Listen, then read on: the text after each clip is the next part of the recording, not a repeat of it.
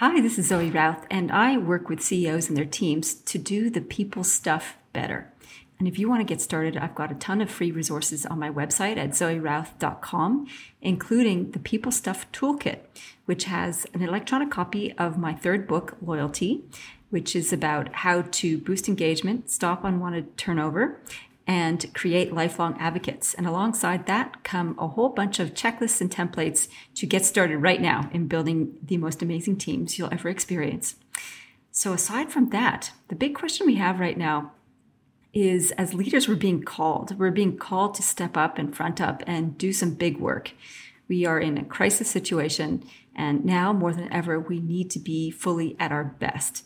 And to be fully at our best, we really need to have a unique voice, a strong and powerful presence that can help us show up and be authentic for the people around us. And when we show up like that, we can have such an amazing, positive influence on the people around us, regardless of what's happening. So my guest today is Diana Theodores, and she is an amazing lady with a rich experience in theater, of all things. And she has blended her experience in theater to the business world.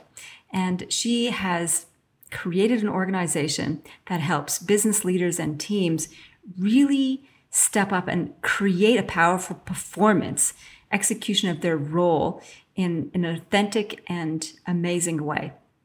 She is the director of Theater for Business, and she has written this great book, Performing as You, How to Have an Authentic Impact in Every Role You Play.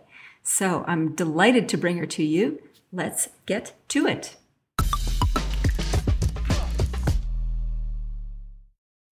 Diana, it's fantastic to have you here all the way from the UK. So welcome to the show. Thank you. Pleasure to be here. We were just talking before we hit record about these strange and funny days and how even though we're on other sides of the planet, we're going through similar things in lockdown.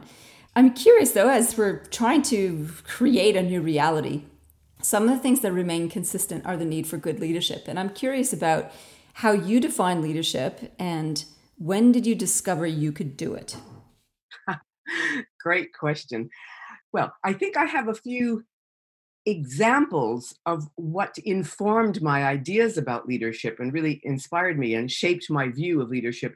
I think starting with grandparents and ancestors. When I think about my grandparents who came to the new world, had such vision and courage and tenacity to kind of make good for the next generation. So really that kind of character is one example that I think really has stayed with me all of my life, that made it possible for me to be here. So really empowering and leaving a legacy. So you're in the UK now, and your parents left from the UK to the US. Is that? I'm trying to figure out how the accent sort of fits in the picture. No, I'm a New Yorker. Okay. I'm American. I'm a New Yorker, and I've been transplanted to the UK. I've been here for many, many years, so I'm an expat. But the story of grandparents and ancestors is that wonderful one of, coming to the new world, making good in America, as they used to say, and just really observing them now from a distance, back in time, and just recognizing all that they did. So where did they arrive from? This is the story. I'm just, where they left, where did they leave from? My mother's parents were Italian, my father's were Greek.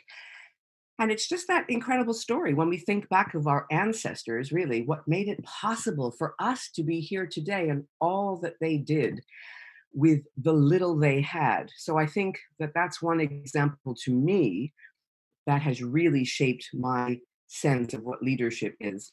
Sacrifice, having a vision, having the courage to execute it, and having a steadfastness, now that tenacity of that hope keeps them alive with that vision. And they want so much to empower and create for the next generation with a great love what would be possible for them. And that, of course, went into the next generation. My own parents, I feel that they also taught me about leadership because they were always so reliable and trustworthy. They supported us, my brother and I, through our failures, through our success, through times of pride, times of shame. They let us be our own people. And again, that to me was a great model of leadership, of leading the family and creating character in us. Another example for me is as a theater director. I think that has taught me a great deal about leadership, because when you are directing a production, you are harnessing a vision to a deadline. You are empowering the talent of a group of people. You are bringing together teams of extraordinary talent, and you have to leave room and space for people to grow into their best. And then you have to be accountable for the success of the production and the well-being of all of your cast and performers. So that a kind of motivational force, really galvanizing people to keep going, especially when times are very tough in the rehearsal studio, as they often can be. What gets Um, tough in a rehearsal studio? there can be times when a performer just maybe cannot find that connection to their role. It's still eluding them, or it could be, and so they need extra, as it were, extra coaching to really connect to their deepest truth. Or it could be that something disastrous happens. For instance, I remember a time when I was about to do a press night, had the cast come in for the day, and we had the show all ready to go, and we discovered that the studio theater had been completely vandalized, everything destroyed, costumes, sets. I got the cast together and then spent many, many hours through the day and into the night, really getting them to believe that they had the sheer talent to reimagine that production as a kind of poor man's theater, and just rely on their powers of naked, raw storytelling. And they did it. We pulled it off. And in fact, the production had an extended run. It was so magical. And for me, that was a moment for my own leadership of really stepping up and galvanizing a group of people into believing what they could do, and just keeping their spirits up, their motivation up, and their self-belief completely intact. So that's another example. And things like that happen in theater a lot, not necessarily as dramatic and as extreme as that, but there are always things going on, conditions changing, unexpected circumstances, deadlines looming. And so you have to, as they say, it's such a cliche, but the show really must go on. And that is always a space for leadership. The show must go on.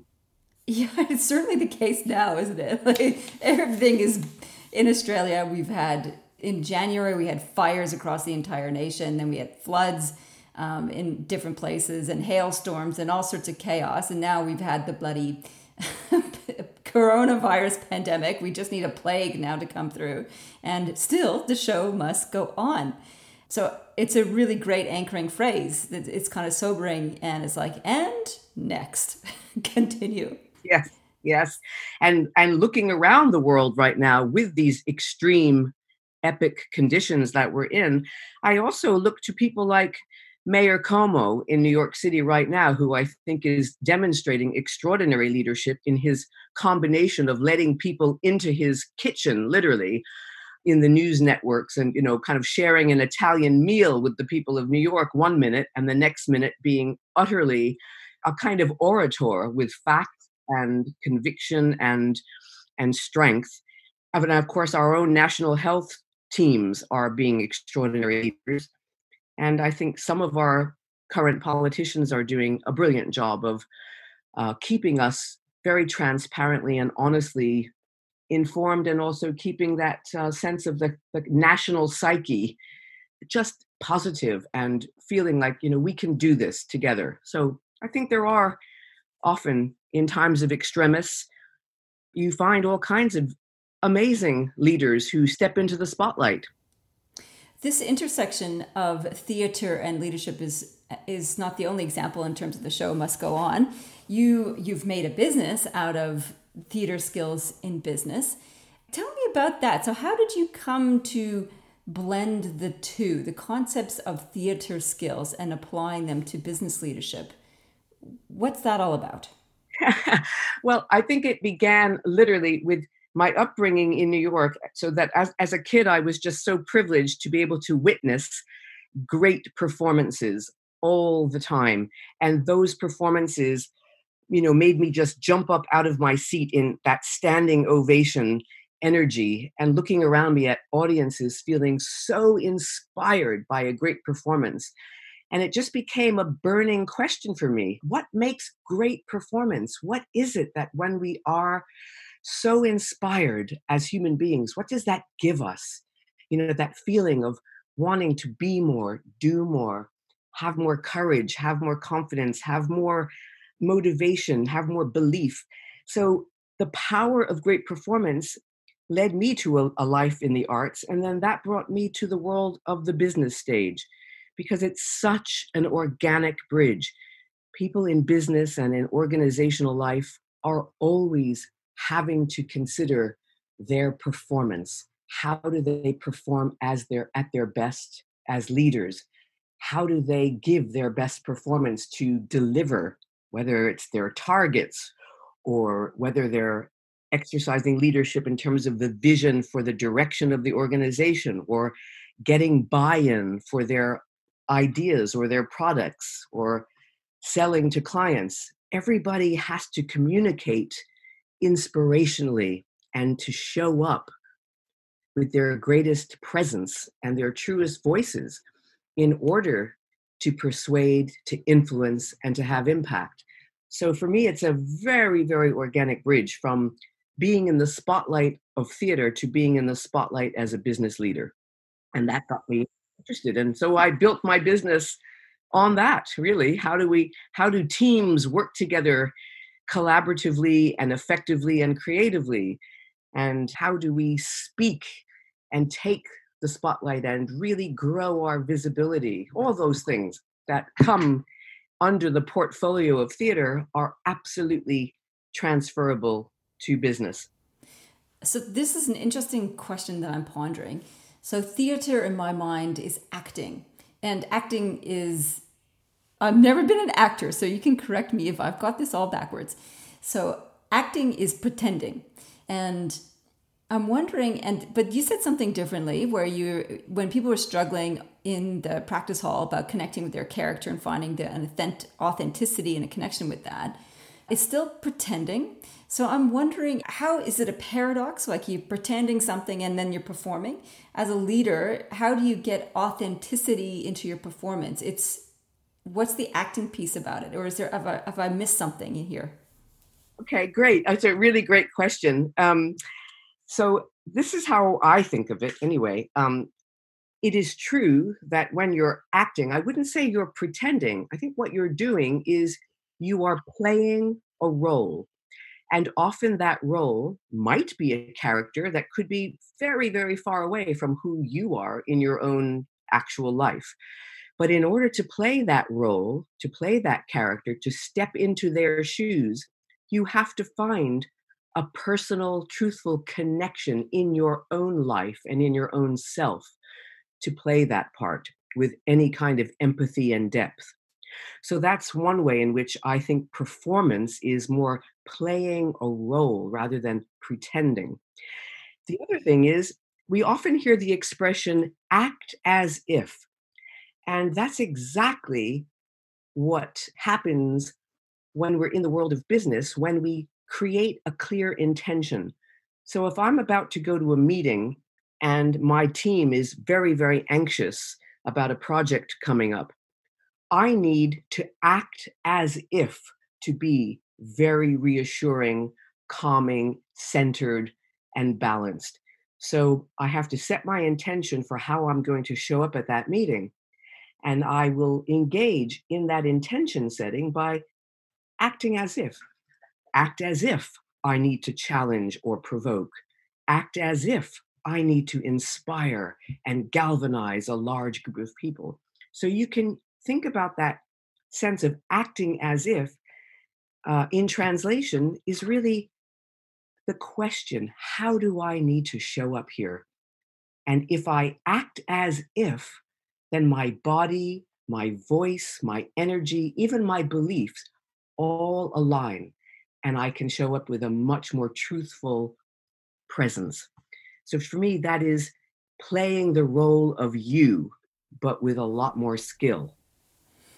That's lovely. And I'm hearing that as one of the key principles in powerful presence. Have you got any other tips for listeners on how to live into a powerful presence that you can call on? I mean, acting as if sounds like a trigger function. Is there other things that people can do?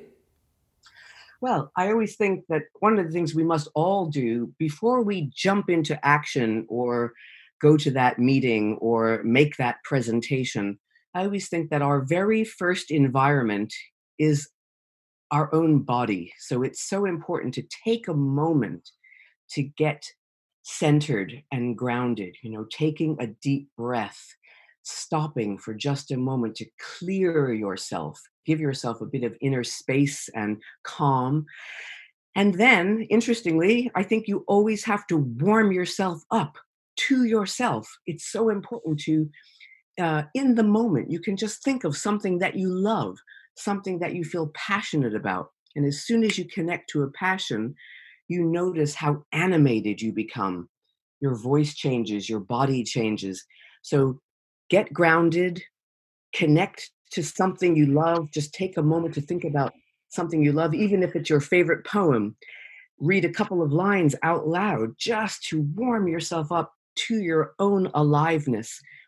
And then I think the last thing I always think about in terms of presence is just in a regular way, in an ongoing way, really honor your own life story. Get interested in your life story because that is the gateway to all of your presence. Really understanding, where do I come from? What do I care about? What really matters to me? What are some of my great life experiences that give me wisdom and perspective? And the more you can connect to your own life story in an ongoing way, especially as a leader, the more you have that gravitas just built in. So those are some things I would heartily recommend. Those are good ones. And what it strikes me as you describe it is how it's a discipline of practice. And you don't just sort of wake up one day and have gravitas and have presence and swan through a room and everybody goes, wow. There's actually ritual to it. There's actually intentionality to it. Yeah, there is. I mean, of course, you can practice presence by doing those things that I just talked about. Those are just kind of ongoing tools, and we become what we practice. But I think there's another idea about presence.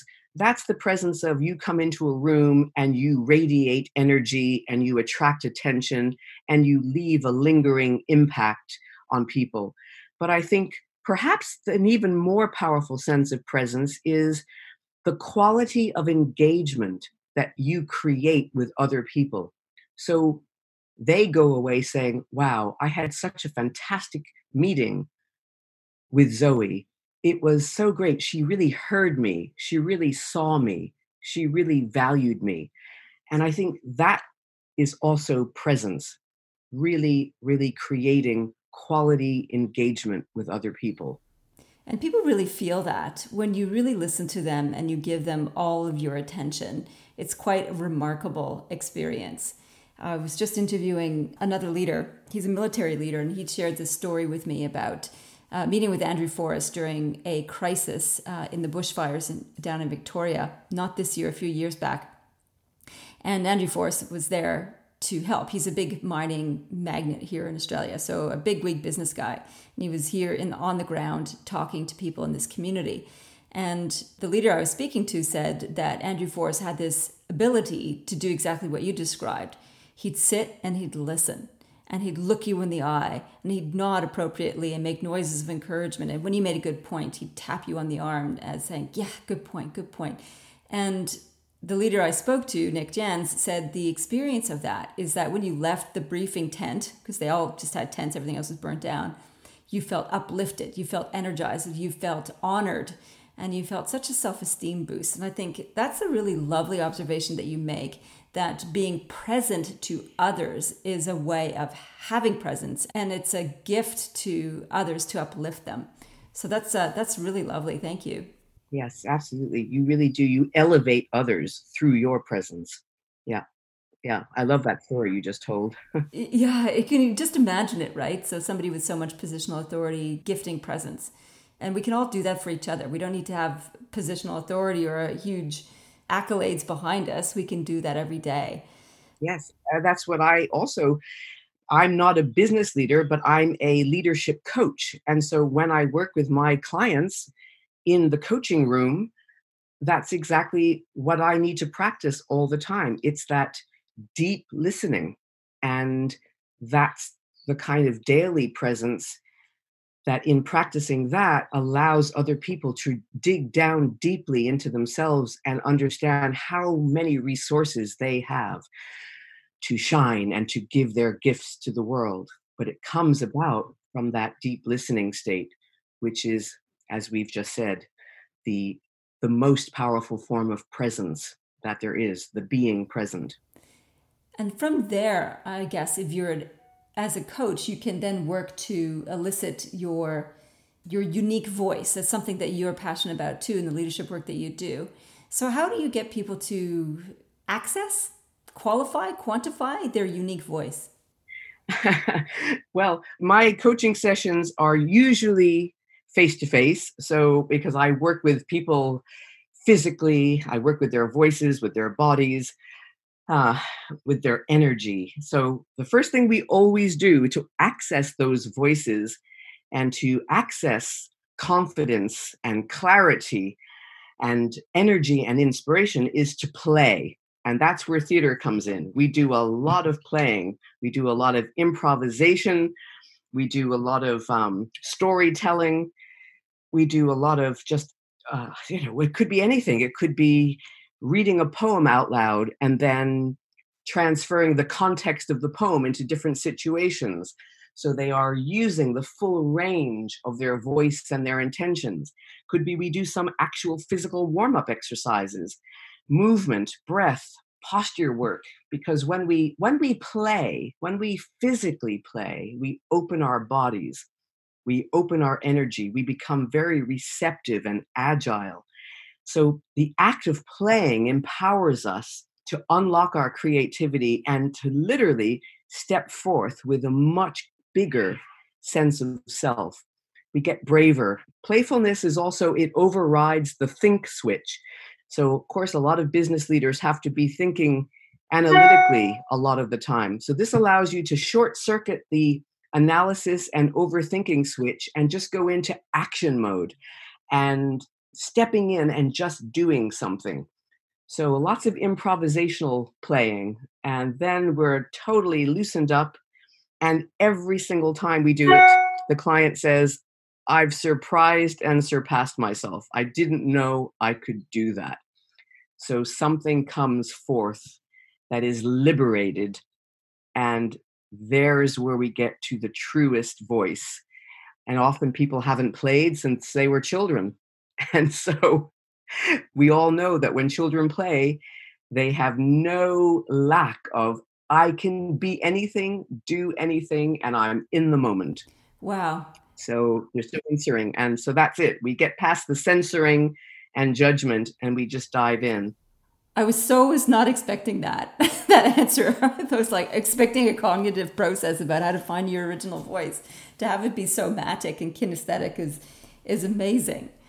And it makes a lot of sense. Yeah, of course, you're in theater. It is an embodied experience. To be who you really are is a physical thing. It's not just a in your head kind of thing.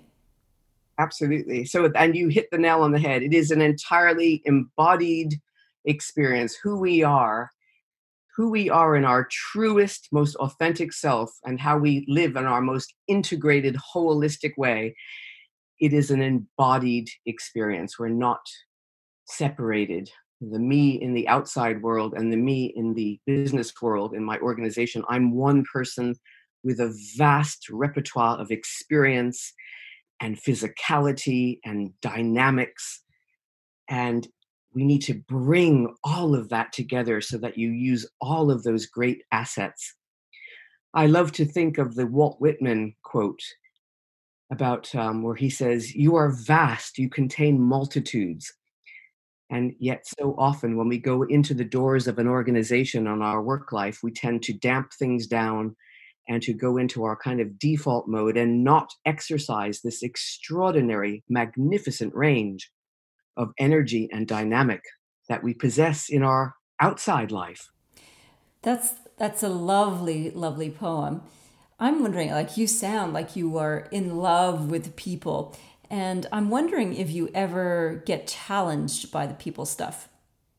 If I get challenged, Yeah, like, do you ever come across in your interactions either with leaders or with actors in any of the roles that you play, are there some interactions that you find difficult, problematic, irritating? um, you know, to be really honest with you, in all of my time either facilitating leadership programs or coaching teams or coaching individuals, very, very seldom have I experienced what I called armed resistance. Someone sitting back in their chair with their arms crossed, looking very cynical or skeptical. And even those people, I think I'm pretty good at getting people excited and curious and building trust very quickly. So even the most armed resistant person often ends up very quickly taking their jacket off, if it's a man, and tearing off the tie and standing up on the chair and doing a bit of Shakespeare within minutes.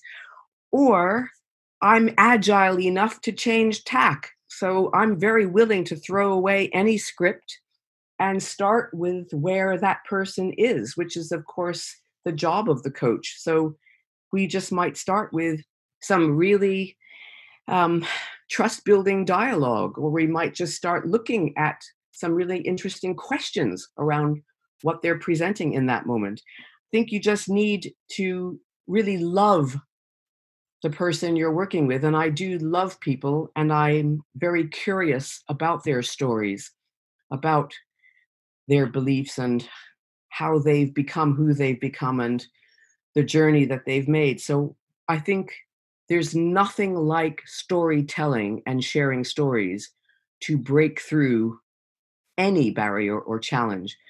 And if there is a client who absolutely does not respond to coaching at all, sometimes that's because it's not coaching that they actually need. There is maybe more of a therapeutic angle that they need to pursue first, if there's something that's really blocking them from wanting to create change in their life. That's very true. Coaching isn't the right solution for everything. I'm wondering, what is one thing that people don't realize about authentic impact? What they don't realize about it,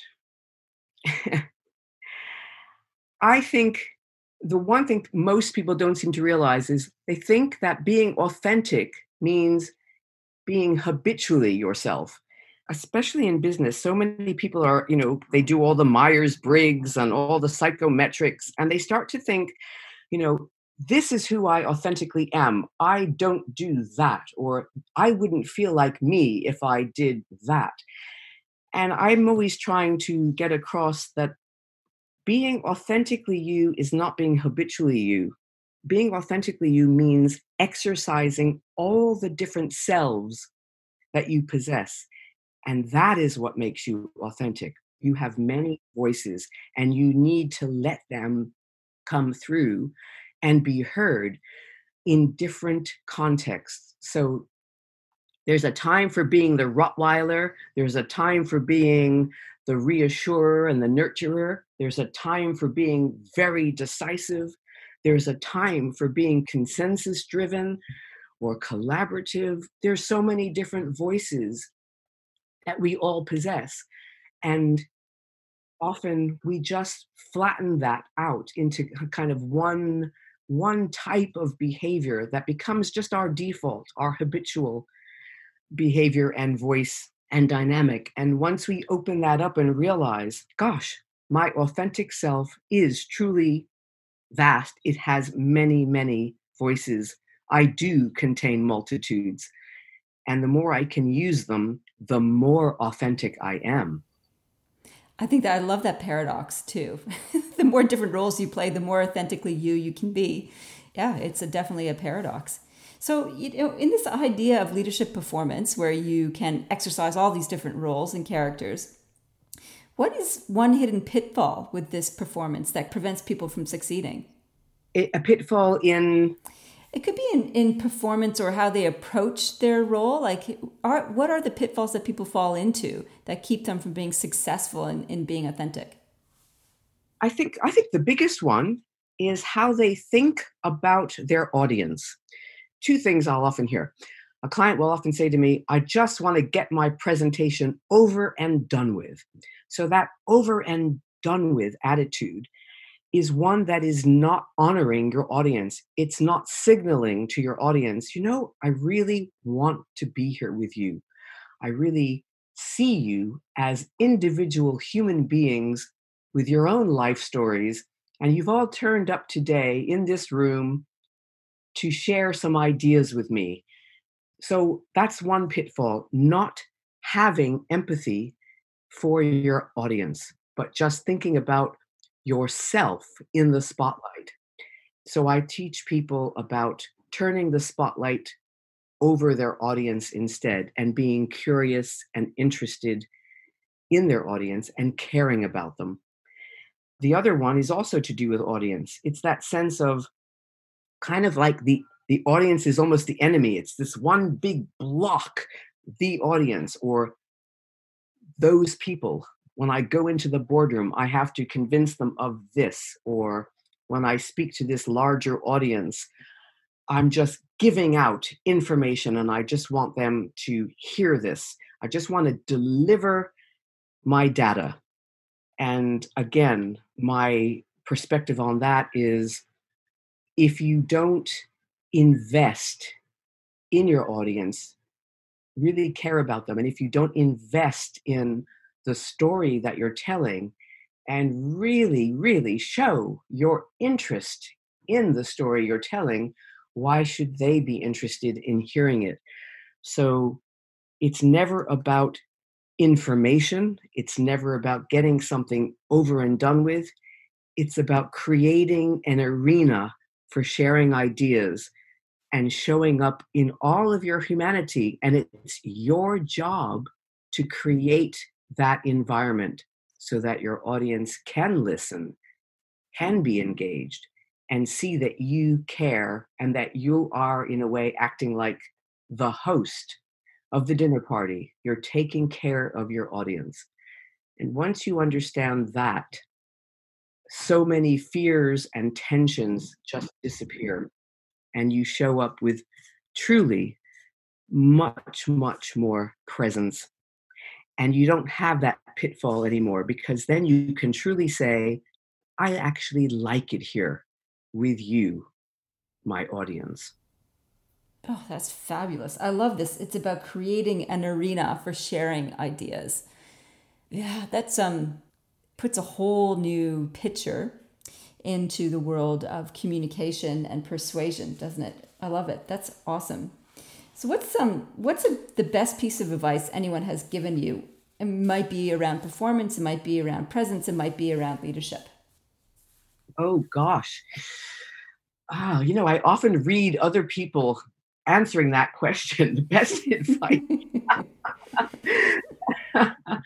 In a way, I would love to just think about my wonderful mother, who used to always impeccably groomed in every situation. And her advice to me when I was growing up was, make sure that you're beautifully put together. Make sure you have your lipstick on. Make sure, always be ready in yourself. Have that sense of self-pride. And what she really meant by that, and how I've taken that now to mean, is step into your costume, the wardrobe that you need to wear to feel at your best.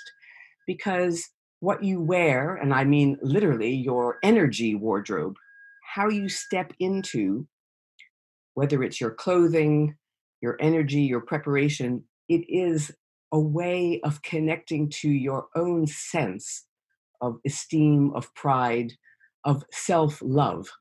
And I think that is so important. I love it. That's beautiful. And when we first got on the call, I'm like, oh, you look so elegant. And I know you've been locked up in shutdown. And I think the temptation to be locked up and shut down is to just let it all go, hang out in your tracky decks and be not put together, not bother with the hair and makeup because it's just going to be an audio recording. But there you are looking magnificent. And I'm wondering, do you get up every day in lockup and look magnificent? Well, I don't know if I look magnificent, but I certainly think I certainly notice what happens when the opposite kicks in. So, if I do go for a day or two not getting myself together, I actually notice it impacts on my thinking, on my energy, and just on how I'm feeling. So the more I put myself together, it just gives me an instant hit of discipline, and it just puts me into a different mode. I just feel more positive, I feel more energized, and I feel sharper. And I really, really do believe that. Can you imagine watching a play or a film and every character was wearing just a gray t-shirt? It would be jail. It's great for Mark Zuckerberg, maybe, so that he doesn't have to think about what to wear every day to wear his gray t-shirt. But we need to not be in a uniform in that way. We need to actually exercise different kinds of energy. And I think that energy wardrobe is what we need. We do need to step into our costume, our dressing, color, our fabrics, our textures, whatever we want to call it, and put ourselves together for the day and really step into it. It shores us up. It's an ally.